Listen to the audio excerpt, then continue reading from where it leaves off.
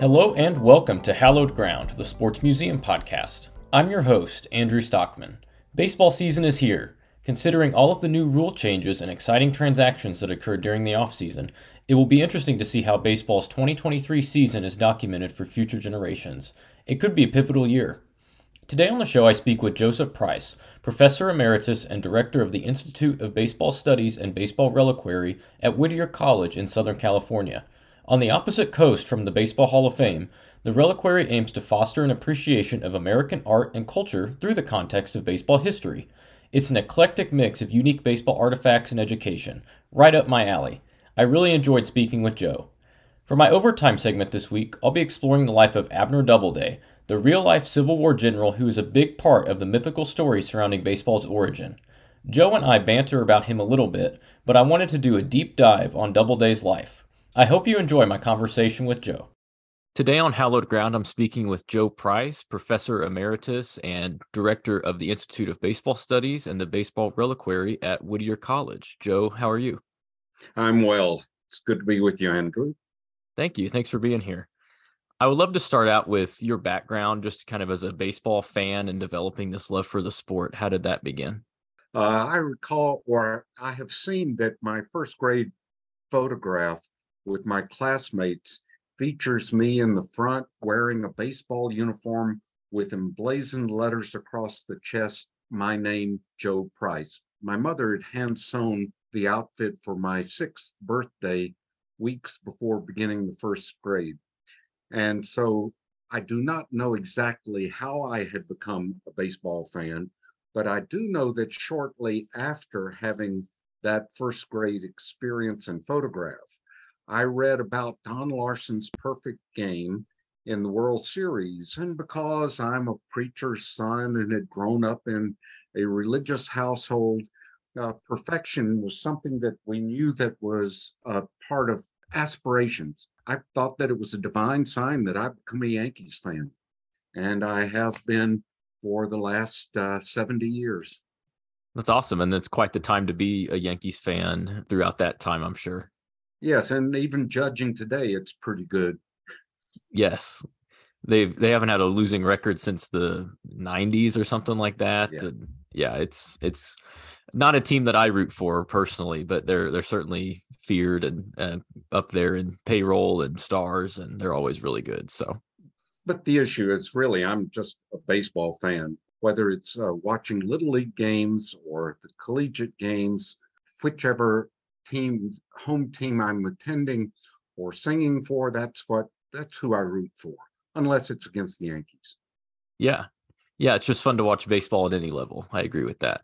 I would love for you to explain to listeners, like, what is the Baseball Reliquary and what is your involvement with it, and how did you first get involved?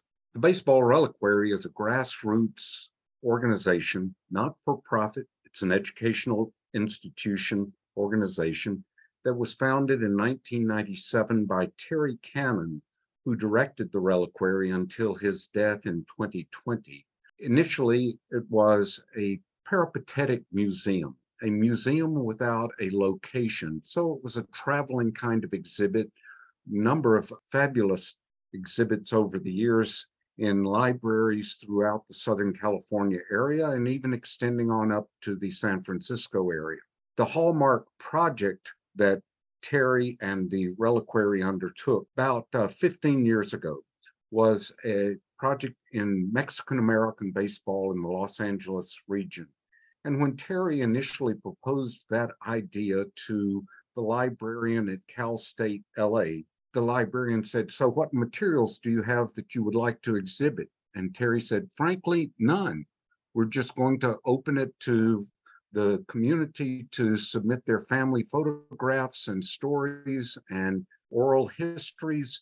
And not only did that event garner incredible recognition, including a national award, it also spawned subsequent explorations into Mexican American baseball histories of the greater Los Angeles and Southern California region and South Texas and even Kansas City. Instrumental in that project has been Richard Santillan, a retired professor from Cal Poly Pomona, who has basically coordinated the publication of, I believe now, 18 books on Mexican American baseball in local communities. That is the kind of enterprise that the Reliquary has been involved in. In 2000, however, 1999, 2000, the Baseball Reliquary started a celebration known as the Shrine of the Eternals, where the members of the Reliquary, ordinary people like you and me, vote annually on a list of 50 proposed candidates, the top 3 of whom are then elected into the Shrine of the Eternals. In the inaugural class, Doc Ellis was one of the inductees, and he was so moved to be recognized for his excellence that he was brought to tears. Others have similarly had that experience. I did not attend that event. I was not aware of the Reliquary until about 2010, when there was an event celebrating Jim Bouton's 40th anniversary of the publication of Ball 4. And I attended that event and found a community of like-minded fans and devotees to baseball. And so I became a member of the Reliquary at that time, the $25 membership fee. And for $25, it meant that I got to vote on the next year's class of electees into the shrine.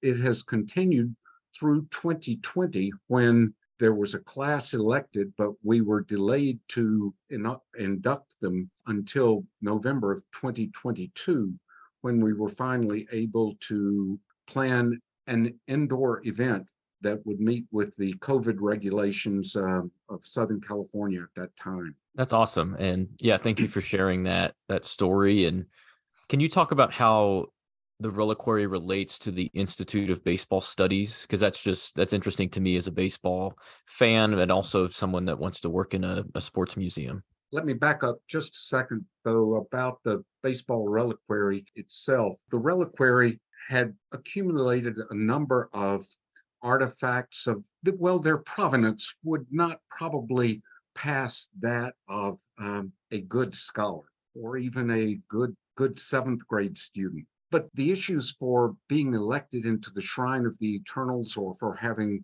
artifacts that are part of the Reliquary's trove of treasures, is that it's not so much about statistics or about verified authenticity as it is about being able to enhance the story, the telling of the story, so that the educational emphasis of the Reliquary had been so significant that over the years, Terry Cannon and the Reliquary had accumulated about 1,000 books, baseball books, plus the archives of the exhibits that the Reliquary had put on, and the documents related to the Shrine of the Eternals.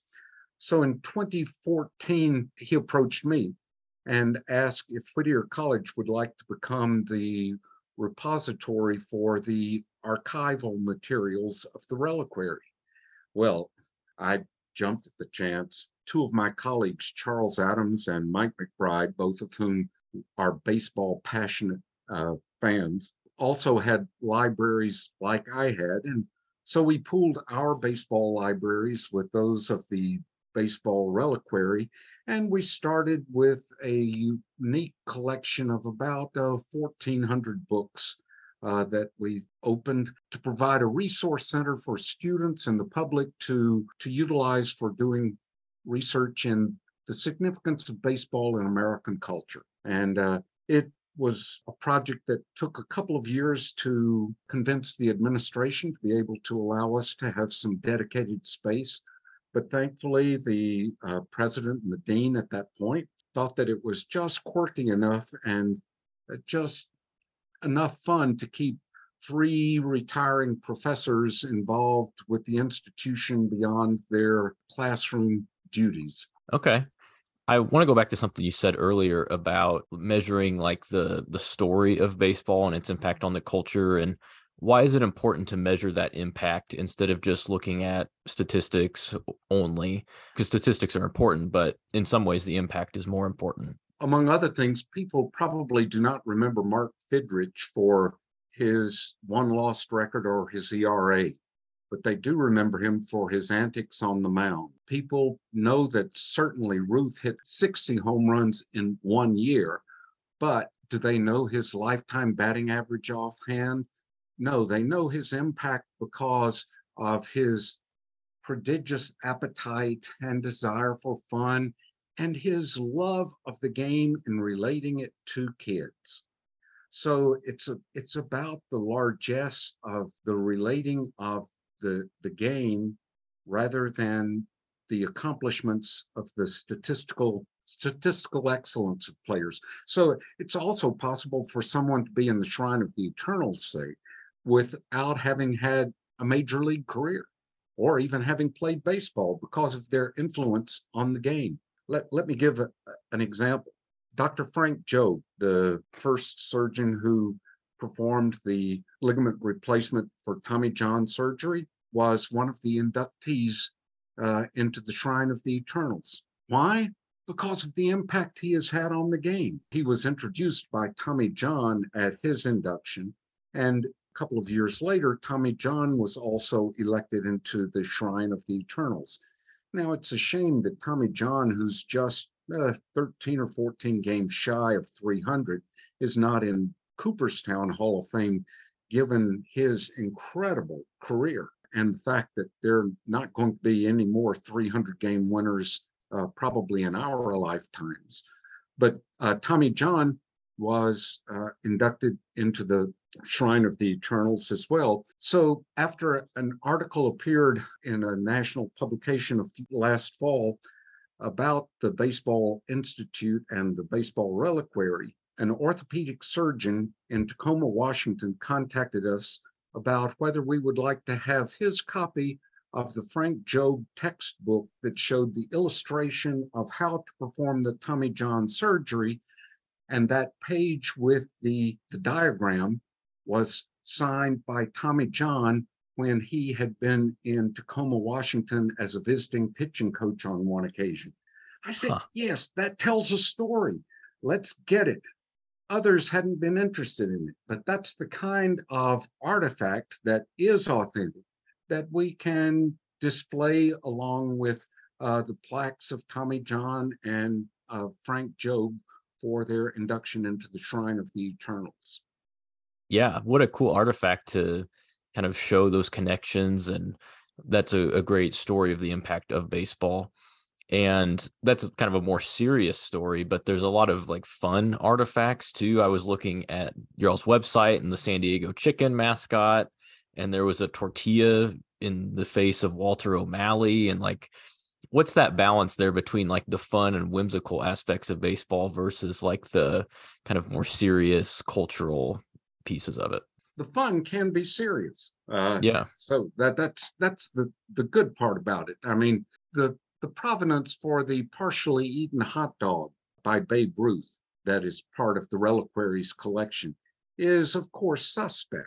But that artifact tells the story about his prodigious appetite and his great love of hot dogs, or his excessiveness in other ways is perhaps well told by a partially smoked cigar that was apparently left in a brothel in Philadelphia on one of his visits there.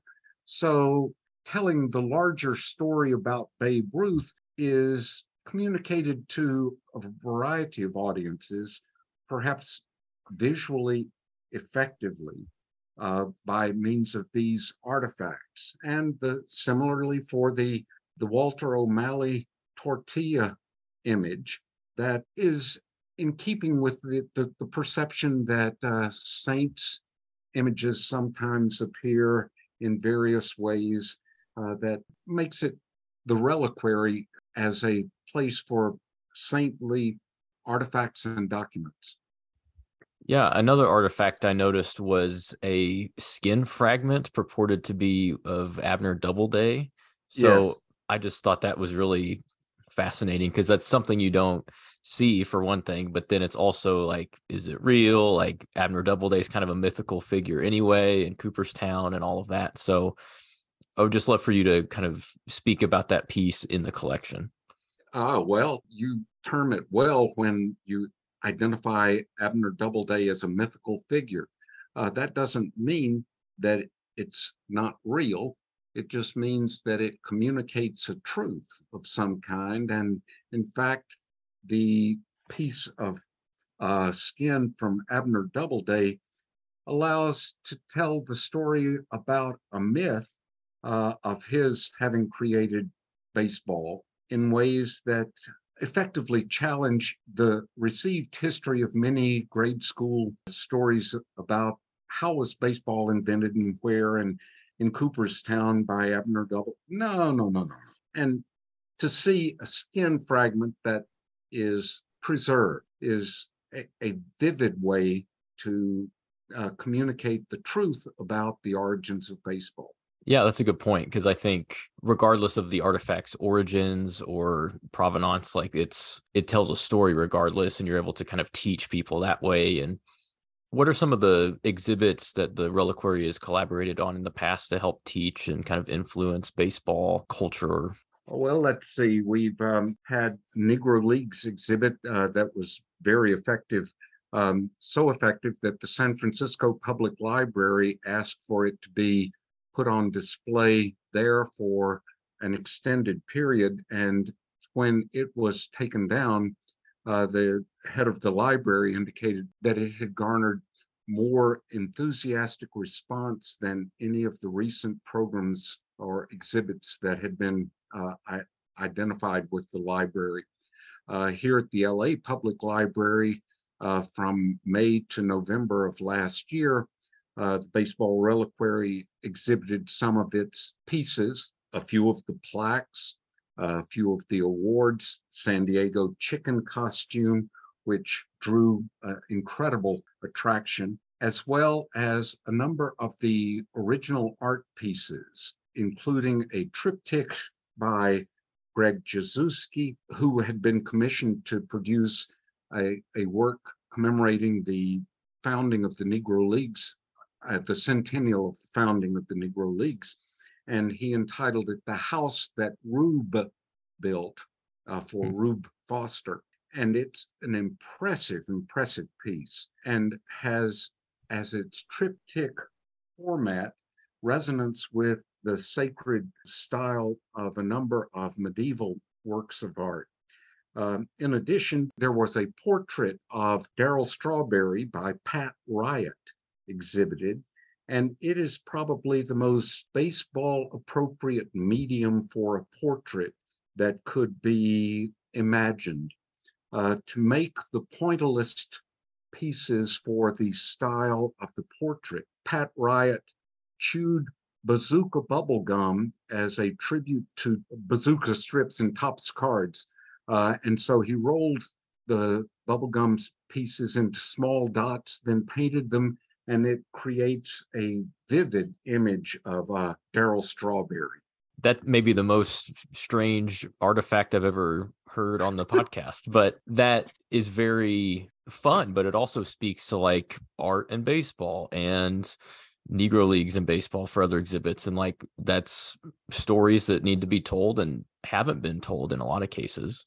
Yeah. So it sounds like the Reliquary does that well and quite a bit. We try, and we're trying to extend our reach beyond the Los Angeles County libraries at this point, with contacts in Riverside and San Bernardino counties.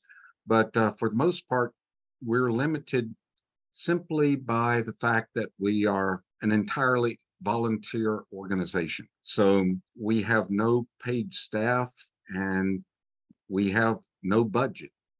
So we operate only on donations and the baseball passions of my two colleagues and me. Do you have another story like the one with Doc Ellis about the Reliquary's impact, or maybe on a visitor or a researcher that you would want to share? Because I think just the impact of baseball in society is so vast and wide ranging. I was curious if you had a story. Similar to Doc Ellis's tearful acceptance was one by J.R. Richard, who was inducted. Of course, his career was cut short because of his circulatory issues, but his life had taken a significant downturn, and it took being rescued basically to turn his life back around. And he has become a minister. So he became so enthusiastic in his acceptance speech that he started delivering a sermon about baseball and about his faith. But it was baseball and faith intertwined. We were worried that it was going to end up being a revival service almost at the, it took on a life of its own. Somewhat similarly, Steve Dalkowski is also one of the inductees into the Shrine of the Eternals. And although he never made it to the major leagues, he became the model for Ron Shelton's Muke Lelouch for the film Bull Durham. Incredibly fast pitcher, incredibly talented, and just a bit outside. So Dalkowski, like J.R. Richard, had at one point been homeless and had been destitute. So his recognition brought more tears to the audience than it did to him as he accepted his award. That's cool. And it shows like the impact that recognizing these people has on them, even though it's not like the Baseball Hall of Fame ceremony in the summer with thousands of people. It's impactful to be recognized for their impact on the game and on the people that watch them and have told these stories about their play throughout the years, which is a really cool honor, I'm sure. You had a good segue with J.R. Richard kind of preaching about baseball and speaking about that. And that ties into some of your own like academic interests. I was looking on Whittier College's website, and some of your books, I believe, and things like that deal with religion and sports. And how did those interests kind of merge for you in academia? Well, as I indicated at the opening of this segment, that I grew up in a preacher's household, and I was a passionate baseball fan from as early as I can remember. So I needed to make sense out of my passions for faith and for baseball. And I began to explore their convergence, especially after I became aware of Michael Novak's book from, I believe, 1977, The Joy of Sports, in which Okay. he identifies the spiritual dimensions of sports and of sports fascination. That book prompted me to start thinking about the convergence of sports and religion. And as I began my teaching career at Whittier College, I attended a game at Dodger Stadium that was between the Philadelphia Phillies and the Los Angeles Dodgers. Historian of religions was seated next to me as we were in the front row of the fifth deck there at Dodger Stadium behind home plate. And as we watched the game, I began to muse about the particular layout of the field, the lines extending yet into infinity to determine fair and foul, the four bases being the cardinal points of the earth, the pitcher's mound as a kind of cosmic mountain. And the more we talked, the more we began to rhapsodize about how the baseball field itself resembled the ancient Greek omphalos myth of creation. And we were just having a great time. People around us thought that we had had one too many, but amazingly, we had had none. But that prompted me to begin writing some about baseball myth, about creation myths, about religious myths, and how those converge in various ways. And then utilizing other theoreticians, particularly the ideas of civil religion and how baseball might function as a kind of civil religion. I then discovered a 1919 essay from the Dial in which a philosopher had written about baseball as the national faith. So I was a century late almost in coming to recognize the power that baseball had as a centering force for many Americans in the shaping of their worldviews. And Joe and I are speaking during the World Baseball Classic, and you speaking about that kind of reminded me of America's love for baseball has not died, but it has decreased over time as football has increased and all of that. But then looking at countries like Japan and Venezuela and some of the other Latin countries, like it's maybe even more of a religion in those countries, which is just interesting to think about, like those cultural differences. So you just kind of In, prompted me to remind myself of that.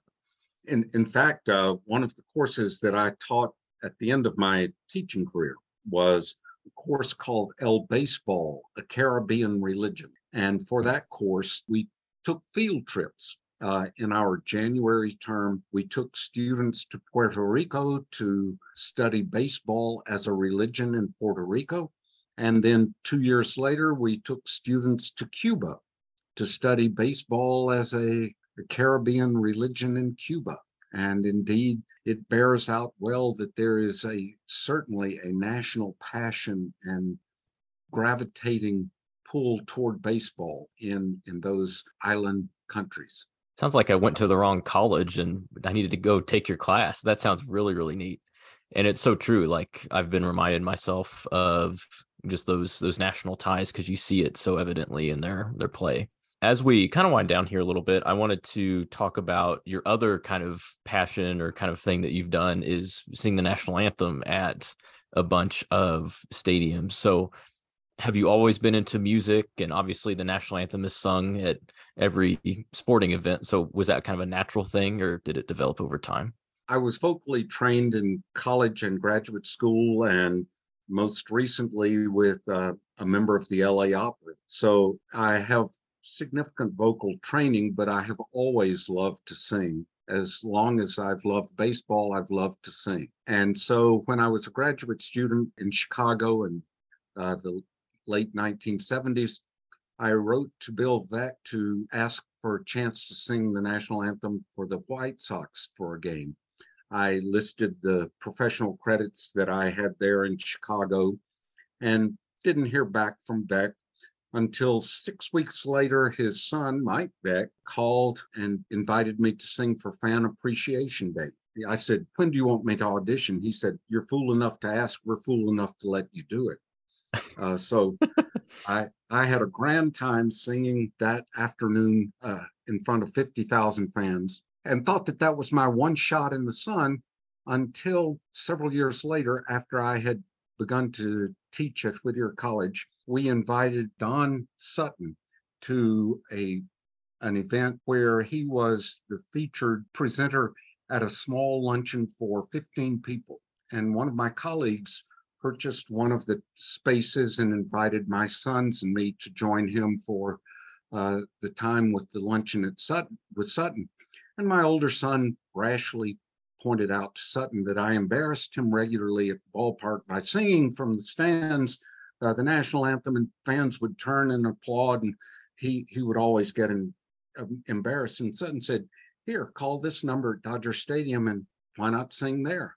So first thing the next morning, I called that Dodger Stadium number.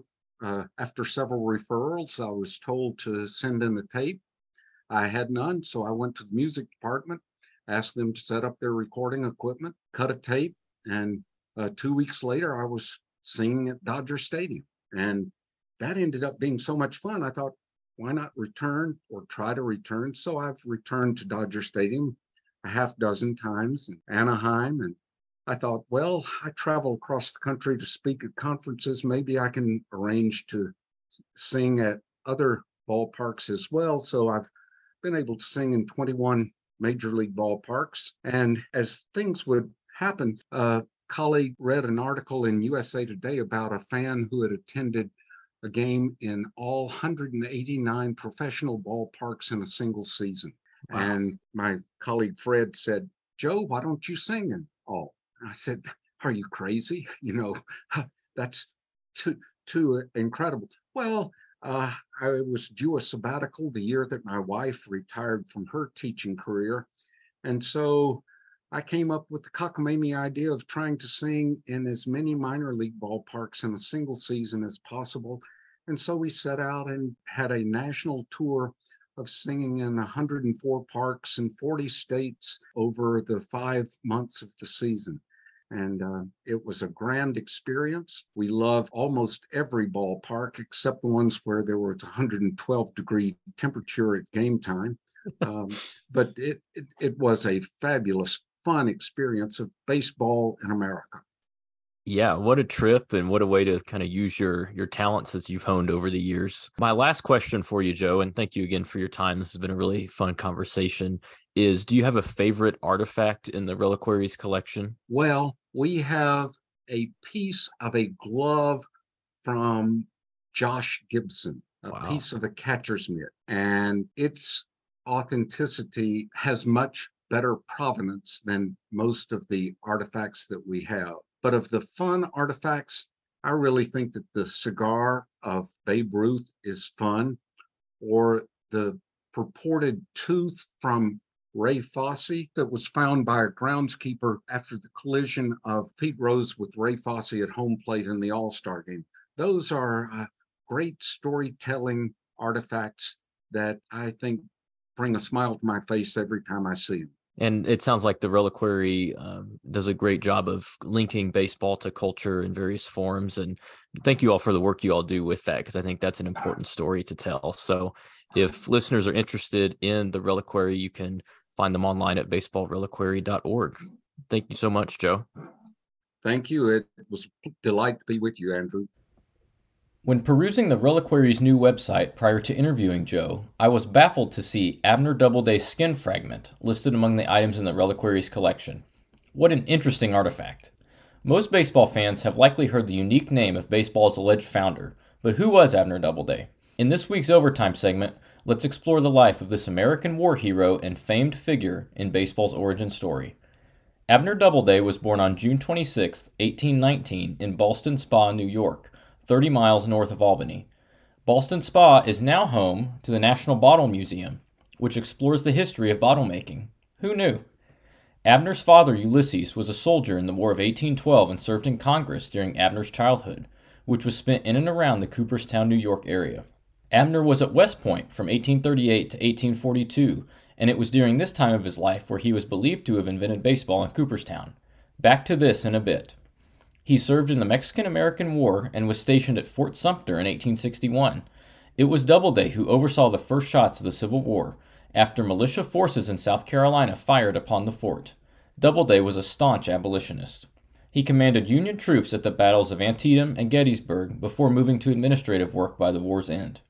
He ended up in San Francisco and helped establish the city's first cable car company. Doubleday died in New Jersey in 1898 at the age of 73. Quite the life. Now, where does baseball fit in? The truth is, nowhere. Doubleday was at West Point when he was purported to have invented baseball in Cooperstown and was throughout his life not into athletics. He certainly didn't invent America's pastime. So how did he get named the founder of baseball? In 1905, the Mills Commission, led by A.G. Mills, a friend of Doubleday's, was appointed to investigate the origins of the growing game. Another Abner, Abner Graves, wrote to the committee saying he was present in Cooperstown in 1839 when Doubleday improved town ball and drew out some rules of baseball. 2 words back then. Al Spaulding, a famous player, executive, and namesake of Spaulding Sporting Goods, which is still around today, was eager to find that baseball had an American founder, since he was in an argument with the Englishman Henry Chadwick, an important figure in early baseball. Chadwick said the game was derived from the British game rounders. The Mills Committee just took Graves' word for it and didn't investigate further, even though Graves would have been 5 years old in 1839.